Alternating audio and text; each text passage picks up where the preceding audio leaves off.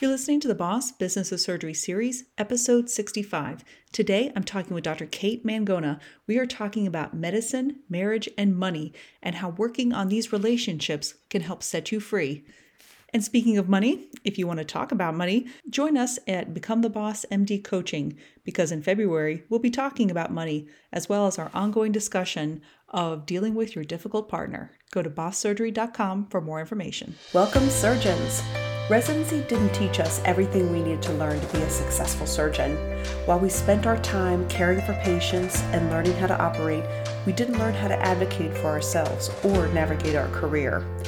I'm your host, Dr. Amy Vertrees. I'm a general surgeon, certified coach, and founder of the Boss Business of Surgery series. This is where you'll learn those lessons not taught in residency. Welcome back. I am so excited about this guest today. Dr. Kate Mangona is a radiologist, and I've known her for a couple of years now, running the same circles of coaching. And, she has a particular area that I would really like her to talk about too, which is, she is the medicine, marriage, and money coach. And I mean, she has so many lessons. I don't even know where to start, but I think we'll start from the beginning. So Dr. Mangona, tell us a little bit about yourself and your journey. Yeah, sure. Okay. So I am a pediatric radiologist. I've been in practice. I've been in attending now for, I think this is my 8th year. So 7 years going on 8. I'm married to a physician as well. So I'm married to a radiation oncologist and he specializes in pediatrics as well. And we have 3 kids, 1.5, 3.5, and 5.5. I think we're done, but you never really know. We have a poodle. We also are both super passionate about real estate together. We have 3 Airbnbs. We have over 3,000 multifamily doors that my husband syndicates, and we pour our money into, so passively invest and actively invest.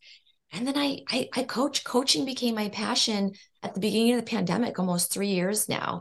And I found a love for relationship coaching. I've always been fascinated with relationships, the psychology behind it. Like my friends used to tell me, I even used to think I was going to become a psychiatrist. Love that kind of stuff. And then I shifted to radiology because I also love imaging and love that type of artistic side and just seeing inside of people, which is like magic in itself. And yeah, that's where I am today, just kind of doing all those mom, wife, friend, coach, your radiologist. Yeah, I just had to stop you here. In case anyone missed this, you are a radiologist, a pediatric specialized radiologist with 3 kids and a physician husband and a real estate mogul and an entrepreneur on the side. So, I mean, and, I know that you have this happiness portrayed that I know comes deep within, which is obviously genuine. So clearly you have the secrets to how to do this. And I'm fairly certain is in your ability to navigate relationships. So take us through some of your, some of the lessons that you've learned. Yeah. My big thing is just finding the connection in everything I do. Like the connection and love in what I do. Like I'm not going to be a pediatric radiologist in a group that I don't like or don't fit in. Like I love my coworkers. I love the people I work with. And if I don't, I figure out a way to at least respect them or figure out a way to get more of the connection I'm looking for. Like I'm an empath. So I feel all of my feelings very deeply. And I don't ever want to pretend to be somebody I'm not. I feel like that phase was over in middle school, high school, maybe max, right? But then once I jumped into medical school, like I became me and I was my true colors. I discovered that people actually liked me when I did that. My people came to me, the people who I never even paid attention to the others, right? And so I just learned that that's where I get the most value out of life, is that while I'm really connecting with people and we're both giving each other something. Like, so, I'm helping them diagnose helping like review their images on their child. And then they're giving me joy because like they're giving me that trust to be able to do that. And the same thing with my coaching. These women, they come to me because they feel so stuck in their relationship. They feel like they have to parent a second or third child, their husband. And instead, I try to like okay, well, do you want to think about your husband as another child? Like, why are you choosing to think that? If you want him to be romantic, if you want to rekindle that romance and sparks, we're going to have to work on that thought, right? Because you can't be romantic with your child, you know? And the same thing with real estate. So, because we run Airbnbs, we started out meeting everybody who checked in to our house. And we met amazing people. Like I met NFL football players, socialites, like Dallas socialites, big people like lawyers, just, and it was just, I loved it. And then just the regular people, and just knowing how much joy that brought me, I could get through the struggles because yes, everything comes with hardships. Even our Airbnbs, I've had to kick people out. I've had to file a few claims. Like things have been hard. There have been tears shed, but I know why we're doing it. Provides it provides one level of security for my family. And then also it provides other families with a place to stay who otherwise wouldn't have what we offer, because I know what we offer you cannot find in many other places in this particular neighborhood in Dallas that people want. Like the bubble people who want to stay in the bubble, they want this. I don't know if there may be one other house like in this neighborhood who has this, right? So like I know what I have is valuable, and then I see the value in pretty much everyone else that I invite into my life. And if I don't see that, then they're just there's no space for them. Yeah, I mean, I think that you had so many, amazing lessons in all this. And the first is that, recognizing like, when we're in our own way, we don't actually recognize what's going on. And, when we have this relationship with our spouse, we treat them as like the third child, that is just a dysfunction. Like we haven't figured out how to influence that other person. And that narrative, I mean, what a harmful narrative that is. I mean, my goodness. And so when someone finds that they're, treating their husband or feeling like their husband or their spouse is like the third child that they have to take care of, how do you approach someone like that in your coaching? Like, how do you help with that? Yeah. Well, I like to get specific. So I'm like, okay, when did this last happen? And usually it's like, oh, well, like this morning or last night, and they walk me through it. Like, my husband has to be told to put the dishes in the sink. My husband has to be told that the kids need to, the 3 and the 4 year old need to brush their teeth before bedtime. They need to be told. I'm like, well, okay, why? And it may be your situation may be different. You've got older kids. Maybe it's about something else in the house or something, errands, whatever. Maybe your husband doesn't work and you feel like you have to constantly tell them to do the things that you think would just be common sense if you stayed home. And so I just get specific, and then I ask why. Why do you feel like you need to tell them that? Why do they need to do this? Like, why does it have to be done that certain way? And that's when the stories come out, right? Because everybody has their own movie. And the general concepts are great and wonderful. And we love those take home points. But in order to change your life, to move that needle, to rekindle that romance, to tap into those flutters that you once had, you need to get specific. The other thing I like to do, Amy, is I like to bring them back to why they fell in love. Like, let's talk about that. And that's why, like, on my own podcast, I always start out with your love story. Whoever my guest is on my show, I'm going to ask you about your love story, because we all like, it's like we just are, the light comes back in our eyes. We think about the days we first met. There was no judgment. Oh, everybody always says this. Everybody says we had nothing to do. We had no, like, maybe we had no money, but we had all the time to just like be with each other. We had little responsibilities. And I find when people are thinking about this, 10 or 20 years ago, you actually did have a lot of responsibilities at that time. They were just different. And we look at it differently now, 20 or 10 or 20 years down the road, because we have little people to take care of, or we take our job more seriously than maybe you know, we want to or need to at the moment. Like we can all, yes, we don't want our patients to die. We don't want adverse outcomes to happen. But do we want to take our jobs so seriously that we're so anxious and overworked and burnt out that we can't do it anymore? So I take them back to this place, and then I figure out, how can we recreate that now? Or how can we just move the needle 1%, 5% closer? And then I really get them to think. I don't tell them the answers. I push them, and it can be super fun. It is super fun. And they get so, I feel like, so overwhelmed with alignment. They're like, a lot of at the end of the sessions, they are like, wow, like I've just never seen it that way before, because you just take them out of where they are, put them on the outside, and let them peer on the inside. And they're like, there are 100 other ways. This is not the only way. Right? Because when you're telling people what to do constantly, that's not going to work. That's not going to work. That's not going to work. But when they're actually coming up with it themselves and thinking about their past and thinking about what they want in the future, they come up with things.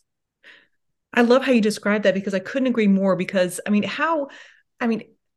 the advice model is a failure in general. Like, we have unprecedented access to information and things to do. So why have we not figured this out? And, I think that the way you described it is perfect, in that, taking someone outside of their life and letting them, like, kind of giving them the camera to look at the picture that they are living, and they decide what works best for them. And it's really like the only way to genuinely change is to recognize yourself, what is going to work for you. And because the narrative of us telling people what to do is not working. Right. Yes. And I really love this other point that you had too, which is, we don't understand why we do stuff unless we consciously think, why am I doing this? Hey. Yeah. And I especially love your idea of real estate too, because everyone thinks, oh, real estate, and actually never everyone, but, real estate is just this side gig to get money. And, although that is true, business is the exchange of value for money. And what you have valued is not just the opportunity to do something to get money back, for you seeing the value that it offers, like giving someone a home. And because you have the means to it, like, this is a way to give back to where you can get something back in return. And there's nothing wrong with that. And I think, the narrative of saying, like, I'm just going to keep giving and giving and not getting anything in return is the narrative that's hurting us. This is the physician narrative, isn't it? And when I'm the owner of these 3 Airbnbs, they get my personalized attention, right? They don't get I respond, me and my husband, we respond quickly, and we find quality solutions, right? Like, they might not get that from somebody who's running 100 or 1,000 of these, and somebody who's not as invested as we are, because these are our homes. Mm-hmm. Yes. And I love that the idea that you take it outside of yourself and say, like, I am getting something out of this, but someone else is too. And that's kind of the point of all of this. Yes. So that's why we're in relationships, right? We are stronger together. We are just always, we give each other, and then we just create even more bigger and beautiful things in this world. And I love that you said, describe yourself as an empath. And, in the How Women Rise book, one of the 12 habits that hold women back at work is, using our radar too much. I think as women, especially, we have the ability to sense the room and see what's going on. Now, how do you keep, or I think it's actually called being distracted by your radar. How do you keep yourself getting distracted if you are so empathetic to the things around you? How do you keep those messages from getting too muddied in your mind? Oh my gosh, that is a really good question. I've learned, and it's actually took me a year or 2 of coaching to figure this out in my own relationship. And I'll just start with, like, me and my husband, because I will say we are both very passionate people, and when we're angry, when we are sad, or when we're really happy, and we might be in your face and it might be too much for somebody else, which is why me and Victor are together. Okay. So I can sense, right? Like, I can sense that in him. He makes it easy, right? Other people might not, but I can still sense it when I go to work with my radiology friends who might not show it as much, right? But so when it comes to my husband, okay, because I can, yeah, I might feel all of his everything that he exudes. I have learned how to, okay, what I did in the past, Amy, is I would let it affect me. He would get anxious. I'm now anxious. He would get angry. Now I am either angry or I need to fix it right now, you know. So instead, now I just let him be anxious. I let him be like, because guess what? If I was in that same situation, I would feel that same exact thing, maybe. Or I would feel either something, and I would want somebody to just let me feel it, right? Like, not say I shouldn't feel, like when somebody says, "Oh, don't cry, don't be sad." Like, no, no, like maybe I don't cry for, you know, weeks or months or years. I don't want to. Yeah, but I want to be sad right now. And I want you to just know that that's normal and I'm normal. So what I do is I just, okay, let that be, right? Try to figure out if I can't understand it, that's okay. Can still let that be. And then I will find, instead of becoming anxious myself, I kind of tell myself, okay, everything's going to be okay. Like, we're going to get through this. How can I help in this situation? How can I help? And sometimes I'm wrong. Like, and sometimes we want to go and fix it and tell them, oh, well, this is exactly what you should do to fix that. Like, and I'll just give an example. I'm trying to like come up with an example here. A friend who is always overscheduling themselves. Okay, always overscheduling themselves. And they're always frustrated because they're always 15 to 30 minutes late for every single gathering. Okay, and they're so frustrated with themselves because they can never make it on time. And maybe their spouse makes it mean that they don't value other people's time, that they don't, that they are being selfish, right? They're being selfish and they're not being respectful of the other person. Whereas, because I've coached a client like this, and she just wants to be everywhere so badly. She wants to give to everyone. She doesn't necessarily pick out her schedule based on her needs. She picks it out based on everybody else's, her family, her husband, her friends. She wants to make sure she shows up for them. So she schedules everything so tightly. But then I have her, we are going to be working on that. Like, we are going to be working on, okay, how can you show up for your own needs and your family's needs at the same time? Because it's not just one or the other. But say your husband gets upset at her and says, you're so selfish. You don't respect other people's time because you're always 15 minutes late because you overschedule. And then she's got this problem that's been, and now she feels bad about herself, right? So how can she get to a place of neutrality? Her husband's words, you don't respect other people's time. Like, you are so selfish. How can she, instead of just getting angry at him and becoming defensive, just learn to accept that that's where her husband is coming from? Like, to him, maybe he grew up that way. Maybe he had, a military family. They had to show up everywhere on time. They had, his mom said, you show up to parties 5 minutes early, 10 minutes early, because you want to be respectful of other people's household rules. Or so bring that to, so you think about where they're coming from, and then you bring that to, okay, I can allow him to say that without getting upset or defensive. Find the truth. I'm going to just find the kernel of truth.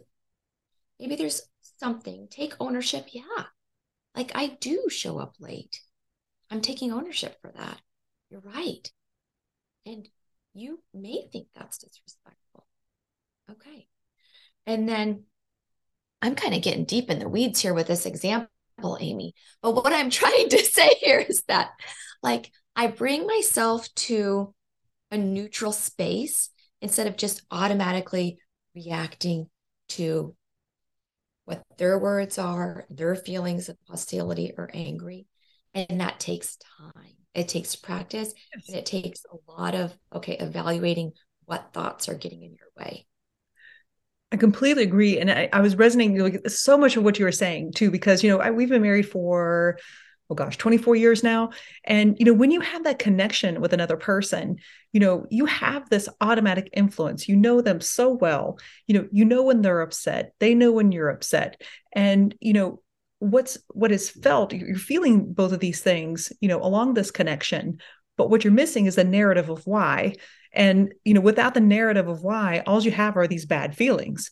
And, what I find is that when you're connected to someone, it goes both ways. Like, when he is upset and, I inquire why he's upset, and then it's either not my place to, or I don't agree, whatever, then, with that connection, I can kind of like almost, kind of block it and say, you are over there feeling whatever, and I'm just going to be over here not feeling that. Yes. Yeah. And you can still be super supportive, right? Like it's not like you have to completely exclude yourself from the conversation of the room because the idea is not to avoid. The idea is to just allow them to be, but also not allow yourself to get sucked into that anxiety or to that anger or to that whatever critical thought pattern is, because sometimes I'm going to jump back and be critical at them. And that just starts this vicious cycle. Oh yeah. And Right? along the same lines, it goes both ways. Like, so I find myself in this, stew of, hostility within myself about something completely unrelated. And then I Yeah. look over and he's getting irritated. I'm like, what are you getting irritated? I'm the one that's mad. Yes. Yes. Yeah.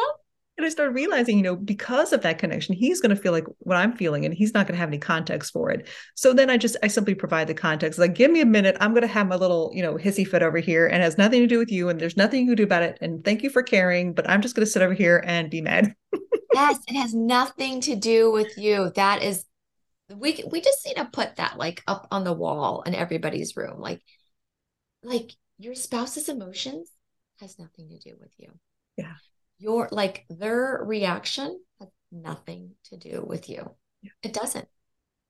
And then the next step too is that even if it does have something to do with you, you actually don't have to do anything about it. You It can just doesn't. It has nothing to do with you.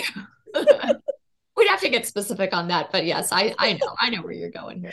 well, meaning that everything has like its own like context, but at the same time is that just because someone feels something doesn't mean it's our fault, and it doesn't mean we're responsible for it. And but I think that first is we just make the assumption something is wrong, I must fix it. And I think it's especially true when it's someone you care about. You want to help them and they want to help you. But if it's a context where neither is actually helpful, then it's just simply deciding, I'm just going to let them know, okay, you do you, and I'll stay over here, or I'm going to stay over here. You should stay over there. Yeah. Yep. And if I'm sad, it's not because you did anything. Like, don't assume you did something wrong when I'm just crying. Okay. No. Yeah, completely agree. So I think this is where, like the more your relationship progresses, the more this connection builds and the more likely you are to fall in this trap of feeling the negative things that you don't really have to feel or do anything about. Yes. So take us through, like someone knows that their relationship is something is wrong and they're not sure. What would you suggest that they do? Like, how could you help and how can they find you and how does all this work? Yeah. So, yeah, if they are feeling stuck, if they're feeling like maybe they're just always getting angry or always getting a little frustrated or always feel like they're yelling or rolling their eyes, that's just not pleasant, right? Sometimes we feel trapped in our relationship and we're like, I never used to feel this way. Like I used to be this happy, light person. And now every time I am in the same room with my spouse or I'm thinking about our problems, I'm just angry. Like that's not fun anymore. So I always recommend people start with I have a couple places to start. I've got a medical marriage survival guide that goes through the hard subjects, like the hard subjects for some people, parenting, money, intimacy, in-laws, and just kind of reading that 18-page ebook and also workbook, and it has some journal prompts, kind of gets your mind thinking in a slightly different way. And then I also have a 6-day marriage challenge, which I think is a great jumpstart for people, because I highlight, as the Gottman leader, I am a Gottman leader. I use their principles, the six predictors of divorce and the 7 principles for making marriage work.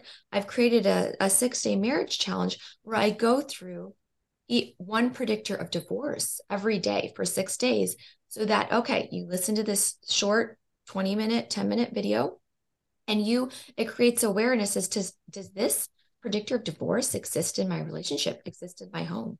And I will tell you, these exist in most people's homes that aren't actually doing the work to prevent them. Or, right, because like if we're not actively working on something, whether it's our appearance, our kids' appearance, our house, our relationship, it's falling apart.